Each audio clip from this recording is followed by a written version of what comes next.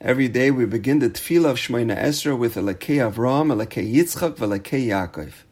We address HaKadosh Baruch Hu as the father of our holy Avos, Avraham, Yitzchak, and Yaakov.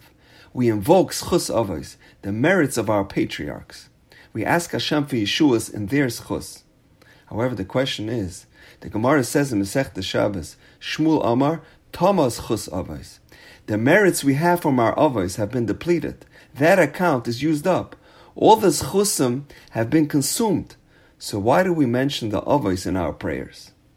Says Tosfos, even though Tamas Schus Avos, meaning that Schus Avos is finished, their merits can't produce Yeshuas anymore. However, Bris Avos lo Tama. The Bris Avos is still intact. So what's the difference between Bris Avos and Schus Avos? So Tosfos explains, Schus Avos are the merits our Avos accumulated while they were here on this world.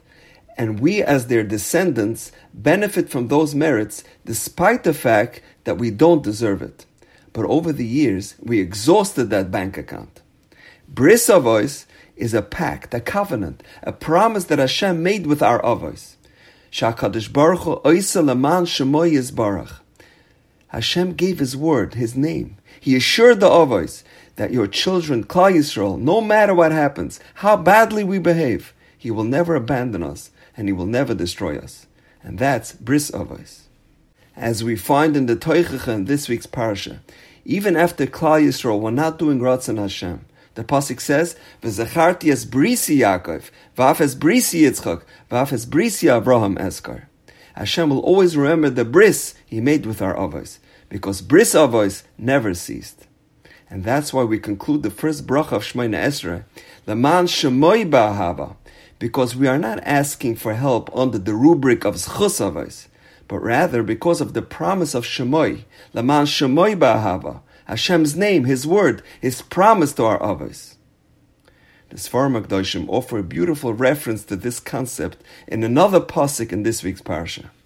Hashem promises us, Va'af gam zois, despite all the indiscretions, Lo ma'astem lo ga'altem, I will not despise them, nor will I reject them. Lahofe berisi itam, breaking my covenant. The acronym of Zois is Sechus Avos Tama. Va'af gam Zois, despite the fact of Zois, that Sechus Avos Tama, that Sechus Avos has been depleted. Lo ma'astem v'lo ga'altem, I will still not despise you or reject you. Why? Lahofe berisi itam, because I will never nullify the bris Avos that I made with Avraham, Yitzchak, and Yaakov. What a beautiful idea. We live life with the belief of Bris Avos lo Tama. Hashem will never forsake us, no matter how difficult things get. We know He will never abandon us. The person that most embodied this idea of Bris Avos lo Tama was the holy Tana Rebbe Akiva. Despite all the adversity and all the hardships, he never gave up hope.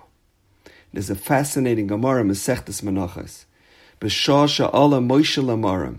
When Moshe Rabbeinu ascended up to Shemaim to accept the Torah, Matzu la'Kadosh Baruch Hu she'yoshev v'koisher k'sarim la'osiyos. He found Hashem sitting and tying crowns onto the letters of the Torah. He was putting the finishing touches on the Torah, so to speak. Amar Lafanav, Moshe said, Rebbeinu shel Olam, why are these crowns necessary? Who is preventing you from giving the Torah as is, without these additions? Amar Loi, Hashem said to Moshe, Adam echad yesh, there's a man, she'asad liyos b'soif kama dairos, who is destined to be born after many generations, and his name is Akiva. She'asad lidrosh, he is destined to derive al kol koitz v'koitz tilan shahalachas. From each and every thorn of these crowns, mounds upon mounds of halachas. It is for his sake that the crowns must be added to the letters of the Torah. So I once heard an unbelievable idea on this Gemara. As we know, Rebbe Akiva encountered many obstacles, many difficulties in his life, but he never let it get him down. He was always optimistic. Al kol koitz v'koitz. Any time Rebbe Akiva had encountered a thorn in his life, any difficulty, he used that as motivation to derive tilan shalalachas. He used the hardships as a tool to elevate himself even higher, to become an even greater Talmid Chacham. He used that difficulty as an impetus to grow and steig and become even more righteous, to become an even greater tzaddik. When he was 40 years old and he didn't know how to read Aleph Beis, and everyone gave up hope on him, he wasn't deterred. He went to Cheder and sat with 5-year-old boys in kindergarten to learn Kametz Aleph Ah. When he got married and his shver would not support him and he was forced to live in abject poverty, that didn't hold him back from learning for 24 consecutive years.